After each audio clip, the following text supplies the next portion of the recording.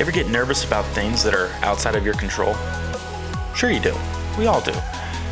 But sometimes as a leader, we have to recognize what's happening around us and adapt to get through those challenges. Today, we're joined by Tim Schumm, CEO of Lucas James Talent Partners. In 2019, they had a handful of people. Despite challenges over the last couple of years, they now have over 115 different states. Tim understands talent, he understands the labor market, he understands how to lead a team, and I'm so excited for him to share with us what 2023 may hold and what we can expect in the future. Ready? Let's do it.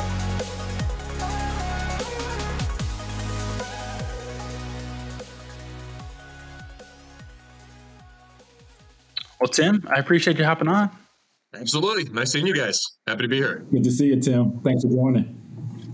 Of course. Of course. So Jason and I were talking about this. We're excited because we know that you have a lot of experience in regards to, obviously, with what you do at Lucas James, but you've got the knowledge of what's going on in the market and labor trends and how inflation impacts and how all these business things impact what we do in recruiting talent. So I'd love you to just kick it off for us with kind of how we got to this point. The last several years have kind of led us to where we are, and we'd love to get your thoughts on that. Yeah, that sounds good. And thanks again for having me. Much appreciated. I love jamming on this stuff. I love researching it, talking about it. As a business leader in the recruiting industry, I kind of have to, and I see certain things kind of upfront day to day that, I'm happy to articulate to your listeners. And but my name's Tim Schumm. I'm the founder and president of Lucas James. We're an on-demand RPO. I'm sure HR listeners know what RPO is, but if they don't, or you have other listeners, that stands for Recruiting Process Outsourcing. 150 people based out of Chicago, 4.5 years in. So we work with a lot of different companies, a lot of different sizes, a lot of different industries. So we do have kind of an insight into what's going on at the ground level from a candidate standpoint, employer standpoint. The past 4.5 years has been nuts. I haven't seen anything like this. I feel like we've gone through almost 2 full cycles in 4.5 years of me running a business. But that said, I've been in the recruiting industry for 16 years. So I've kind of, if you take a step out, kind of seen a bunch of different cycles and a bunch of different scenarios. I spent 10 years at Aerotech, which is the largest privately held staffing company. For 2006 to 2016. And we had a bunch of stuff going on there with 2008 and 2009 and a hot market, and then a really, really, really down market in 2008 and 2009. And then just basically a 10-year bull run kind of happened. When you really look back, 2010, 11, 12, all the way to Q1 2020, things have been pretty good, man. Things have been pretty good. A lot of us kind of got into our roles, got into management, got into leadership during this cycle. And I think a lot of companies and a lot of business leaders just got used to the way things were. Low unemployment. Yeah. There's a lot of excitement. There's a lot of growth. There's a lot of confidence in growth. So I think a lot of businesses and most industries were running their businesses like that, right? Private equity and interest rates were low, and a lot of markets were really, really, really, really hot. And then 2020 hit, and that was about 18 months into me starting my business. That was terrible. If you have HR listeners, shout out to the HR people. Unfortunately, we all kind of get pushed to the side when things are a little bit quiet, and maybe underappreciated when things are hot. But, I think HR folks kind of took the brunt of that, and recruiters took the brunt of that. So you went from a period of the lowest unemployment since the Great Depression. So we were at about, 3-4% or so, to the highest unemployment since the Great Depression. So 20%, upwards of 40% in some industries, right? And then, as everybody knows, V-shaped recovery. We started tossing money at the problem. There was pent-up demand that was kind of going on. Inflation happened, and we can kind of get into that and some of those factors. So I'm sure we'll get into some subsets of this topic, but high level, crazy market for the economy, up, down, up, down. What's going to happen next is 2023. And the labor market, where we spend a lot of time and I spend a lot of mental energy, it's just been nuts. You have these macro trends that keep the labor market very, very, very tight. I think a part of the reason we've had low employment is because the labor market's tight, kind of regardless of what's happening. And then you had the period of 2021 into 2022, of, hey, the market's really hot and we have a tight labor market, which caused a bunch of gyrations and things like salaries and great resignation and an employee candidate driven market, right? So heading into 2023, I think there's a lot of uncertainty. It could go a lot of different ways from, hey, this is a nothing burger. And the psychology of, hey, there might be a recession in 2023 is going to go to the wayside. And we'll kind of get back to some like medium version of our next kind of growth cycle. Or this could be really, really bad and no one knows. And it's just really hard to be operating as a business leader, CFO, CEO, really manager in this environment. I was just thinking that unknown has to be scary for the market. Like, I guess, what would probably be the best way to prepare for that unknown, Tim? Like, what would you say what should companies, leaders start doing to prepare for that unknown that could happen in 2023? That it could be, this or that. So what do? You just wait and say, here it comes. Let's just brace ourselves and hang on tight, or? It's tough. It's tough. Like just to answer your question, I'll hit that real quick. You don't, and every industry is different. Every company is different. It depends on a lot of factors. Your balance sheets, your capital stack, like can you maintain? Are you a private venture capital backed tech company that's not profitable right now? There's a big difference between stable industries, stable companies, size, and how much capital do you have access to, and how much cash do you have in the bank to kind of get through this thing? And I would handle it a bunch of different ways, kind of depending on what that is. What I will say, regardless of if you're in fear mode and scarcity mode, and you're worried about kind of getting through the next stretch, or you're in a good position, but the psychology of everybody else out there is we've been talking about a recession since March of last year. Hasn't hit yet. It may. We don't know yet. But the psychology, I guess, to my point, if you watch CNBC, if you watch the news, if you're on LinkedIn and you see some of the layoffs, that's really just in the technology sector right now. It's really not anywhere else. But if you see all this negativity kind of stuff, it's going to change your psychology. If you're a CFO, you should be watching economic data. You should be watching CNBC. And these are the people that are putting in budgets and influencing CEOs and what to do next. And I would say a lot of corporate leaders are being very, very, very cautious right now. And I don't blame them. But regardless of if you're in a tough position or in a healthy position, all I will say is that this will pass at some point. If you're in the technology sector, this capital recession that's killing the NASDAQ, that's making early stage tech companies, Series A, B, C, D companies, publicly traded tech companies lay off right now. It's already been going on for 9 months. It could happen for another 3 months, 6 months, 9 months. Doesn't like whatever. 3 months to me goes by pretty quick. 6 months to me goes by pretty quick. Like, don't get too caught up in the negative psychology of the now, because we know that it's going to come back. It'll come back. This is figured out. The market always stabilizes. We got too hot there for a little bit. It needs to stabilize.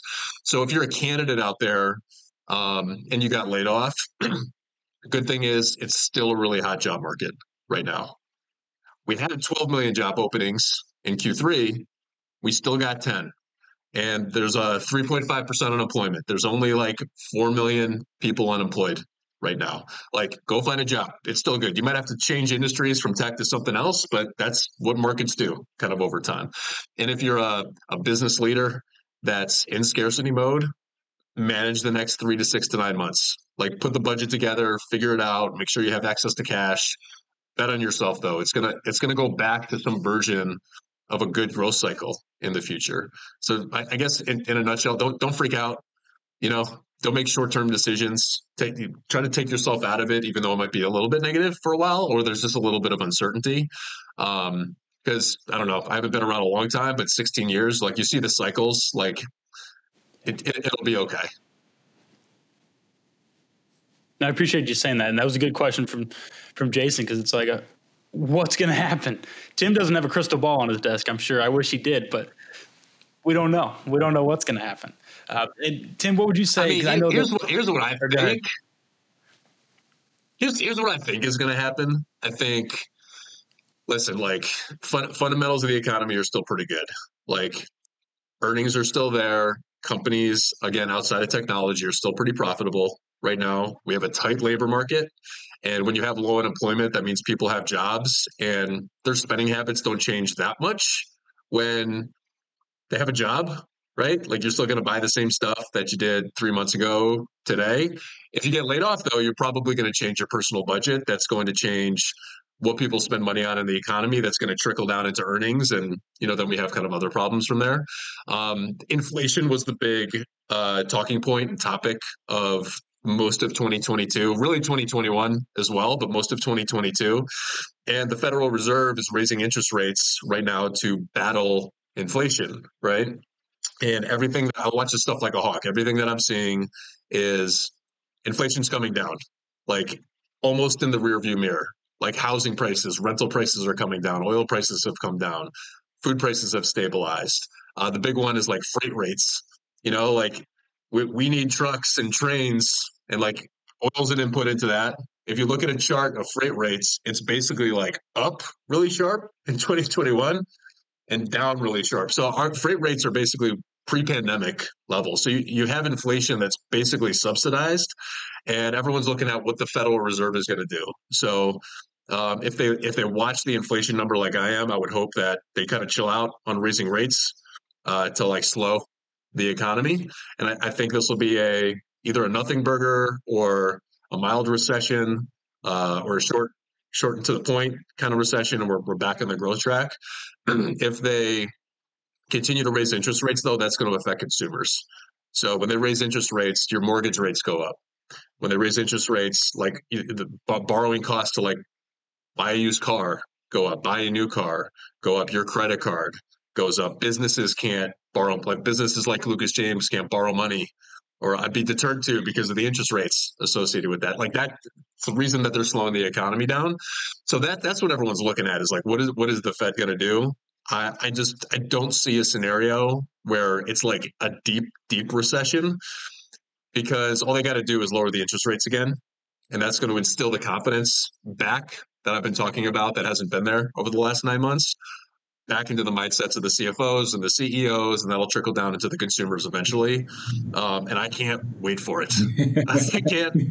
I've been waiting, man. I can't wait for it. But that's my take, and I don't have a crystal ball to your point, but that's what I'm thinking. Hey, we'll do a part 2 to follow up on that to kind of see where everything settles and how the dust settles afterwards. And Happy back. That sounds good. And I was just getting ready to ask you about inflation because, like, definitely the last year, there's been a lot of hot topics, right? But we've been talking about burnout, quiet quitting, inflation, matching inflation with increased wages. Like, so where are we as we go into 2023? I guess obviously mental health is never going to be one we can throw to the side. We have to keep that top of mind.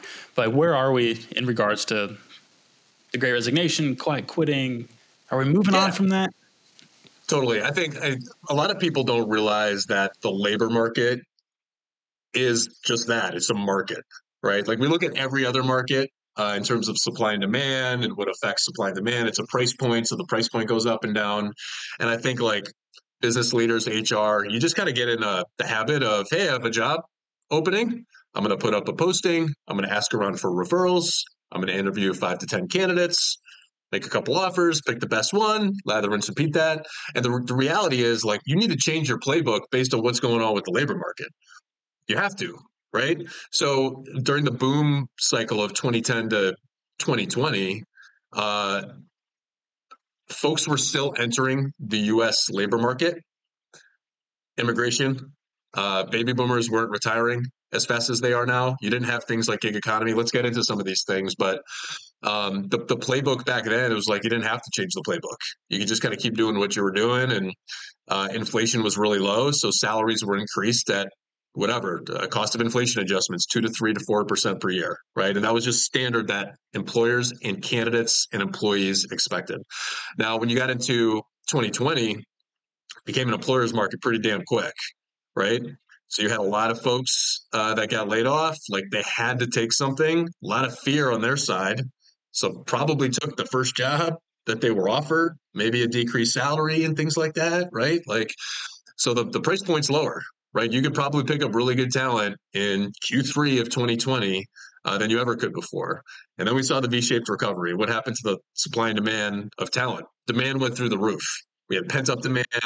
Companies need to go back to where they came from. We're talking about interest rates. Interest rates were at zero, so companies were able to borrow a ton of money The government was just giving money through stimulus checks to people to go spend wherever. So like demand was through the roof. Supply is still constrained, to my point, and that's where you saw the great resignation. You saw salary increases going freaking bonkers, right? And business leaders had to adapt, right? You had to make a decision of, hey, are we going to stick with the 2010 to 2020 playbook, or are we going to adapt to this because we want to grow now because demand's really high? And some companies chose to stick with what their guns were. Some companies chose to adapt. Maybe it's remote working policies or increase perks and benefits, or just signing bonuses, or just higher salaries for everybody in general, so they didn't lose talent, or they could go pick up the talent that they needed. And now it's like swinging back again, right? Like there's fear on the candidate side, the supply side of the labor market equation, of I don't want to leave my job right now because people are laying off, or people could lay off. I don't want to be the first one in, last one out at a new company because I left in Q1 of 2022 when everyone's freaking out, right? So I think, like, to answer your question, it's stabilized quite a bit. Some of that stuff that we were talking about, even like quiet quitting, maybe you could get away with quiet quitting in a remote environment where your company's like adding 50 people a month to it, and you can kind of get lost in the shuffle, and they can't lose you. But now, like, I wouldn't quiet quit if I were you, right? It's swinging back to an employer-driven market, and there's going to be more candidates out there. It's just going to be easier to hire because you don't have some of the gyrations in the labor market that we were talking about before. Now, switching gears here a little bit, Tim, as far as on the employer side, like what do you see them like having to adjust to, or changes they have to make as far as retaining and recruiting top talent, as far as job descriptions and just being more creative in that aspect of it? Like what do you see different from the past 3 to 4 years to now and moving forward? What's going to change for them? I think some things are going to stay the same. I think what companies realize is, like, you have to stand out. You have to differentiate yourself. You have to treat people with respect when they're working for you, because they're going to bounce, man. They're going to bounce on you real, real quick. Like, they're not taking BS anymore from their employer, and they're not living with it. So I think that's going to stick around, right? It might not be that like employee driven market before, where like you could go back to like the 1800s where employers just treated everybody like terribly, the reason for unions and the reason for a lot of the policies that we have now. But in terms of like what's going to stick also is everybody in the white collar, knowledge worker kind of industry got a taste from working from home. Everybody got a taste from working from home. And Lucas James has been a 100% remote company ever since I started it in 2018. We were ahead of the curve there. We could very easily differentiate ourselves back in 2018 and 2019 when we were recruiting, because 95% of employers were in the office. You had to commute every day. And now as we go back and the employers think that this is going to swing back to an employer-driven market, and I could just get everyone back to the office and they're going to be okay with that, and where else are they going to go because there's a fear of a recession out there, you're still going to struggle. And you're going to struggle for two reasons. One, they got a taste of it. Two, they just went through a period of 2 years where they didn't have to put up with BS, as I mentioned before. The third biggest reason that I think a lot of employers that are going back to the office don't realize, when you think of pre-pandemic and you're an employer, you're in HR, and you have a job opening at your company, what do you go do? You post the job. Let's say you're in Indianapolis, like you guys are. You're posting a job, and your candidate pool is basically a 20 to 30 mile radius from your worksite location. Like, you're only fishing in that pond, right? You fast forward into kind of post during the pandemic scenario. People were open and willing to hire people remotely from anywhere in the country, right? Like, everybody kind of adopted this, right? And what that did was, now the companies are going back to the office. If you're an employer that's opening up your candidate pool to the entire country, you're just going to have more access to talent. You're going to be picking up better talent. You're going to be potentially picking up people in lower cost of living areas. Maybe you're not paying more. It gives you more flexibility there. Whereas if you're back in the office, you're that employer in Indy, and you're sticking to your guns and saying, like, you got to be back in the office, your candidate pool, yes, it's still finite. It's the same actual people, but those same people have 100x opportunities across the country. So good luck going head to head with even another employer in Indy that just says, hey, you only have to be in the office 1 or 2 days a week. So things that need to change, I think you got to take a little bit of the past. You got to take a little bit over the last 2 years, and you got to create a strategy on how you're going to compete in this market, because the labor market's still really, really tight. And we can talk about why it's going to be really, really tight for the foreseeable future. And you need to kind of change up your strategies. The 2010 to 2020 playbook isn't going to work anymore. And while we're still on that topic on job descriptions, things like that, I just saw an article recently that I wanted to bring up to you, to where I forget the actual percent, but it had employers who put the salaries or pay on the job description are getting an increase in the recruiting talent. What are your thoughts on that? That's not the norm. It's kind of been trying to, like, it caught on here in the past couple of years, I think. But I just saw that and it stood out. I want to get your thoughts on that. There's some states, Colorado being one of them, and this is kind of popping up across the country, where they're requiring employers that are based in the state to post the salary requirements on the job board, right? And being in the recruiting industry a long time, like the employer wanted flexibility on that. They didn't want to put a stake in the ground and say, I'm going to pay $75,000 when maybe I could get a candidate for $70,000 and they're good with it because they were making $65,000 before, right? It takes that flexibility away. But what I've read, what I see anecdotally at my company is the generations, the Gen Z, millennial generation, they tend to appreciate transparency a lot more. They're also very internet savvy, and their entire lives are on the internet, right? So when they're buying something, they go to Amazon. They know what the price is. They know what the review is. They know exactly what they're getting before they even make the decision to purchase, right? And when you're dealing with something as important as your job, where you spend a good chunk of your time, 40 hours plus a week, and you have a plethora of job opportunities in front of you, you're probably naturally going to just mindset wise go to the ones that have the salary first. And then based on that salary that you want, apply to those jobs before taking a look at anything else. So I think, again, companies are going to have to adapt to this, because it's like, hey, if there's 10 job openings in Indianapolis in the same industry with 10 different competitors, you have to compete against that. And who's applying to what? And who's not even going to look? You got to think about these things, as the labor market gyrations are happening. But the way I think about it is, if I'm an A employee, A candidate, A level candidate, and I see a posting A and posting B, and posting A has the salary that I'm looking for, everything is right, and posting B doesn't have the salary, but everything else is right, like you said, they're going to win that talent first, the one who knows what they're going to pay and all the details and everything. So I just thought that was interesting as far as why more companies, I get the flexibility that you mentioned, of course, but why more companies wouldn't do that to get that A-level talent in the door faster. That's just kind of what my thoughts were. And that's a thing too. Like, job posting is our marketing strategy. You're marketing your organization, not necessarily to buyers and consumers of your services or your product, but you're marketing to the candidate pool. And look, like you still can have flexibility with that, but put the range on there at least. Put something on there. You don't have to hire these people at X, right? But at least put yourself in a position where you're attracting the candidate pool that you need in a tight labor market. Otherwise, you're just going to get smoked.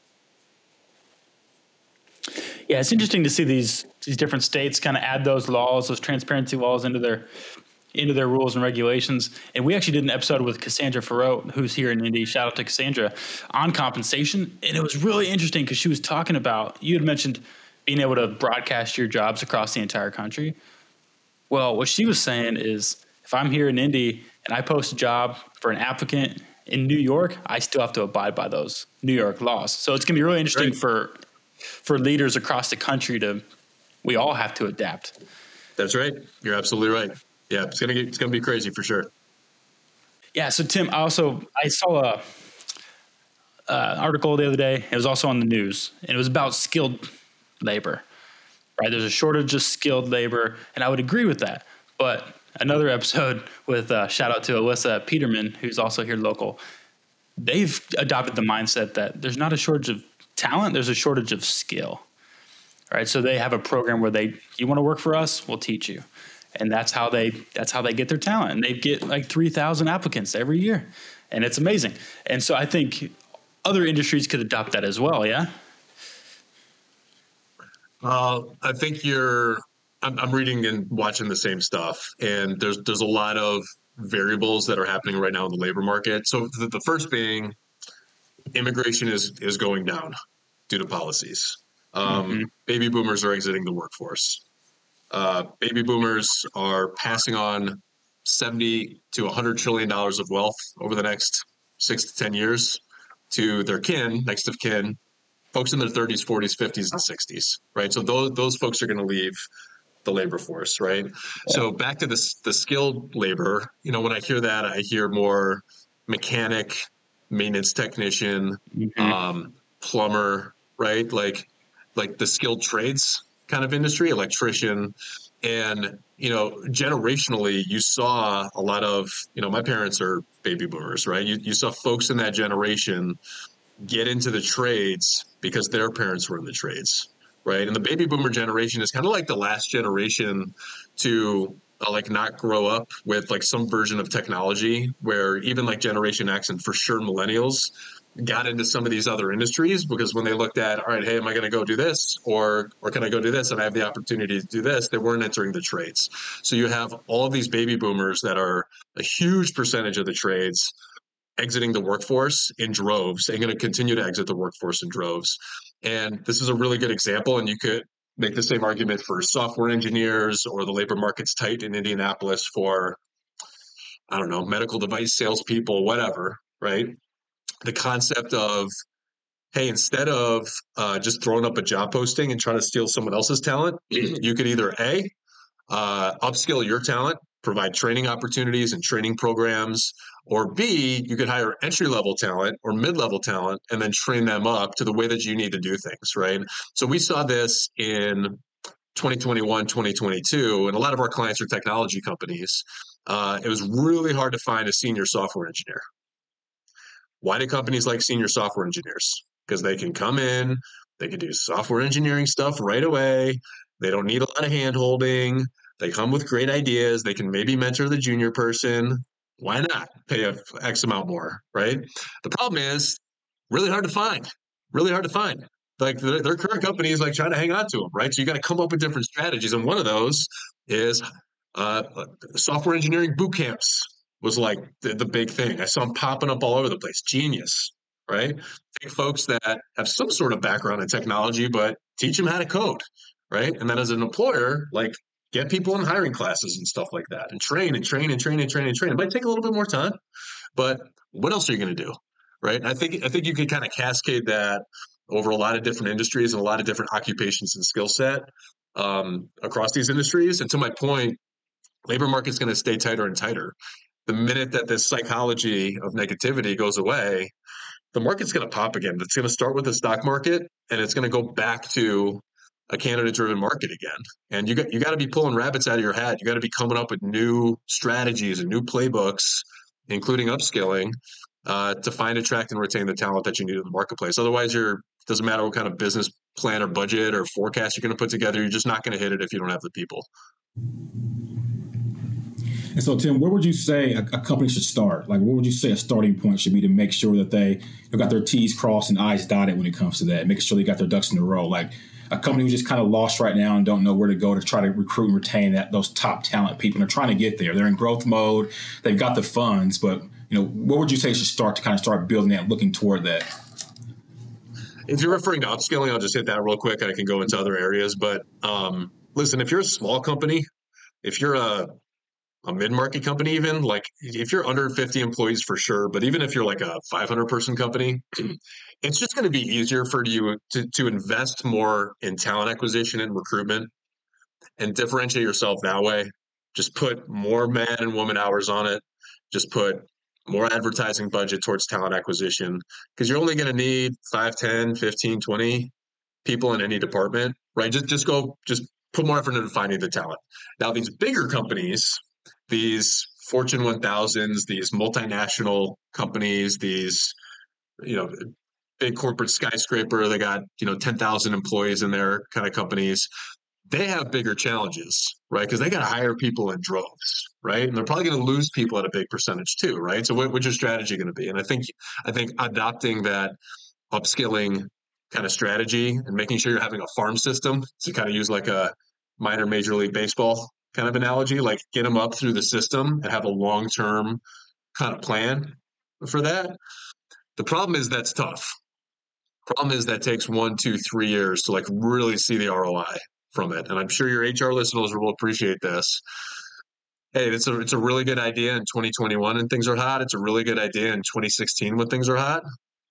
But like the minute that we got to make changes to the budget, what's the first thing that goes? Training and development. Let go of that trainer. Let go of that HR person that put the project together. Like it's like, whew, it's out the door, right?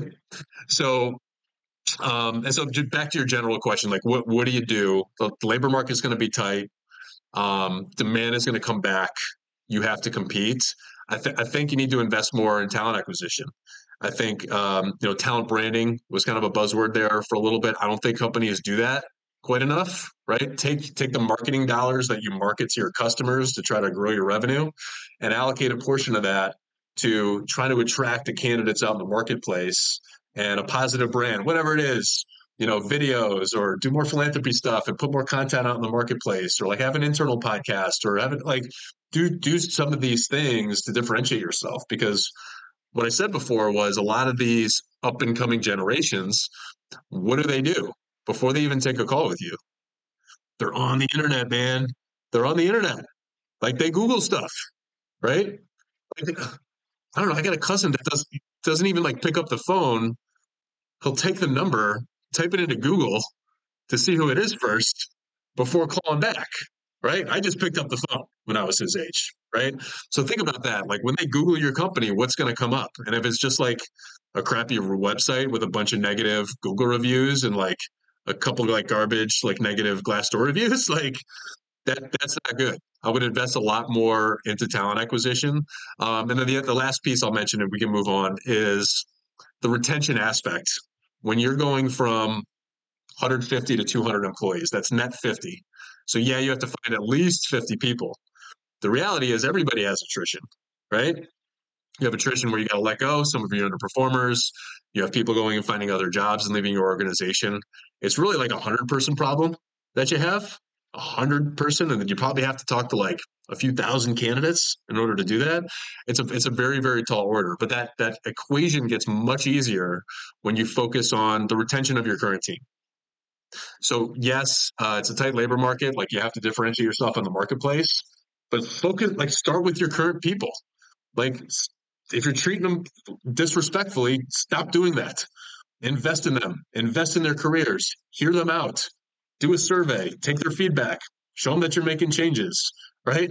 If you don't do that kind of stuff, they're going to leave and go to someone that does that stuff, right? And I think that's a huge, huge miss. And we've been talking about it for years in the HR human capital community, like focus on culture and make sure you have a diverse workforce and make sure you do this. And it's like, that sounds good on a podcast, but then they just don't freaking do it, dude. I see it all the time. They just don't do it, right?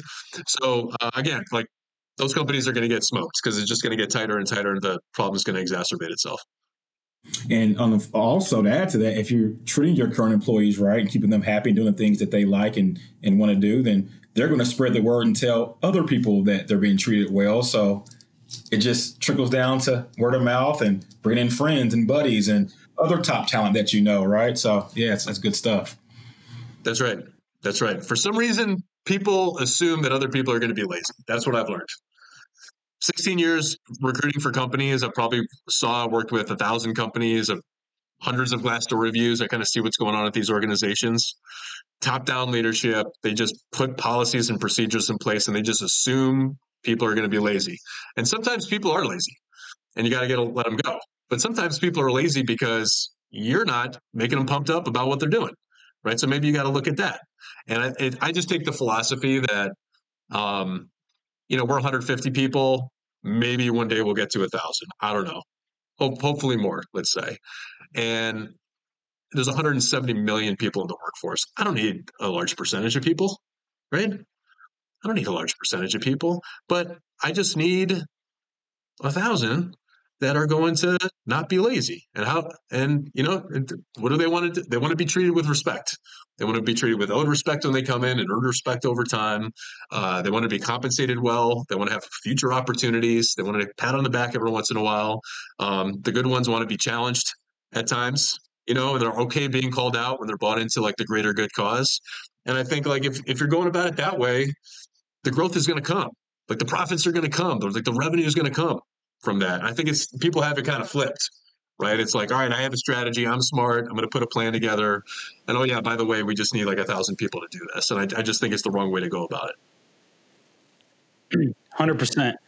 And while we have you, Tim, as I was listening to you, I got to ask, because you're from the recruiting side and talent side. You have a lot of insights. You've given us some awesome things to think about. But you're also a CEO of your own company. And you kind of talked about your philosophy a little bit, but I'm curious, like what things you're doing. You've grown quickly, and I know you've got plans for more growth. Like what things are you doing for your people that you could kind of share with us? Sure. Listen, appreciate you saying that. I'm learning as I go. I'm trying to figure it out. But what I will say, I came from a large organization, loved working there for a lot of different reasons. But there was some stuff that I didn't like, especially as like I aged and I came into like a different phase of life. When I was in my 20s and single or recently married, like work was my life. So I kind of bought into like a lot of the conventional policies that you see at bigger companies and expectations of bigger companies. Like I just let it kind of roll off my shoulder.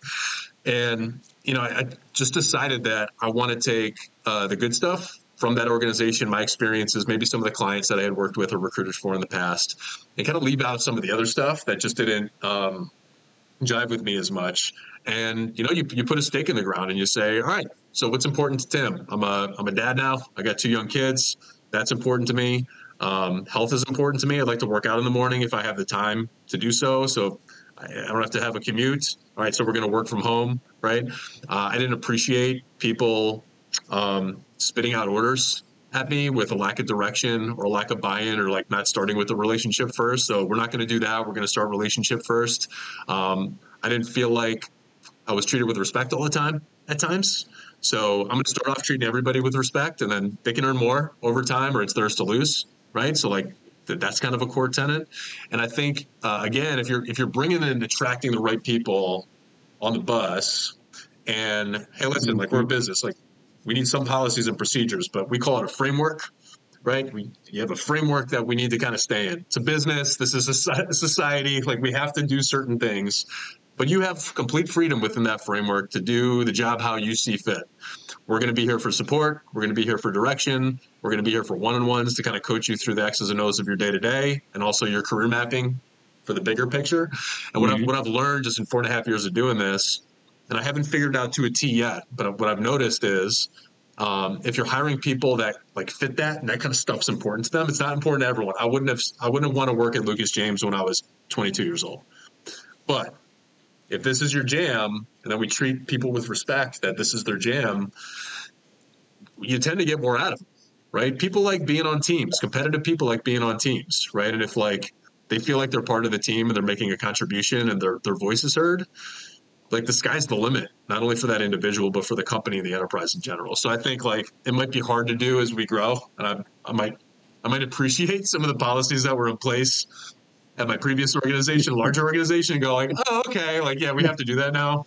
Yep. I'm going to try to stay true to what we've done up until this point. And, hopefully we're doing something right. Love that. Well, Tim, I appreciate it. We're going to have to we'll have to have you back on. We'd be honored to chat with you again at some point. This has been fun. Anytime. Happy to do it. Yeah. Thanks so much for what you're doing. Love what you guys are doing. And, for all the listeners out there, it's going to pass whatever we're going through right now. It's going to pass. It'll be okay. Yeah. And I love networking and meeting strangers. So, if you want to jam on economy stuff, labor market stuff, or just to kind of network and chat, feel free to reach out. Well, how good was that? We can't thank Tim enough for his time and giving us the opportunity to chat with him for a few minutes. And I know there were multiple topics that we discussed there in different areas and things, but I think the thing that stuck out to me the most was everything he talked about. It was about adapting and evolving and changing and recognizing what's happening around us and improve going forward. So I hope that stuck out to you as well. We'll see you next time.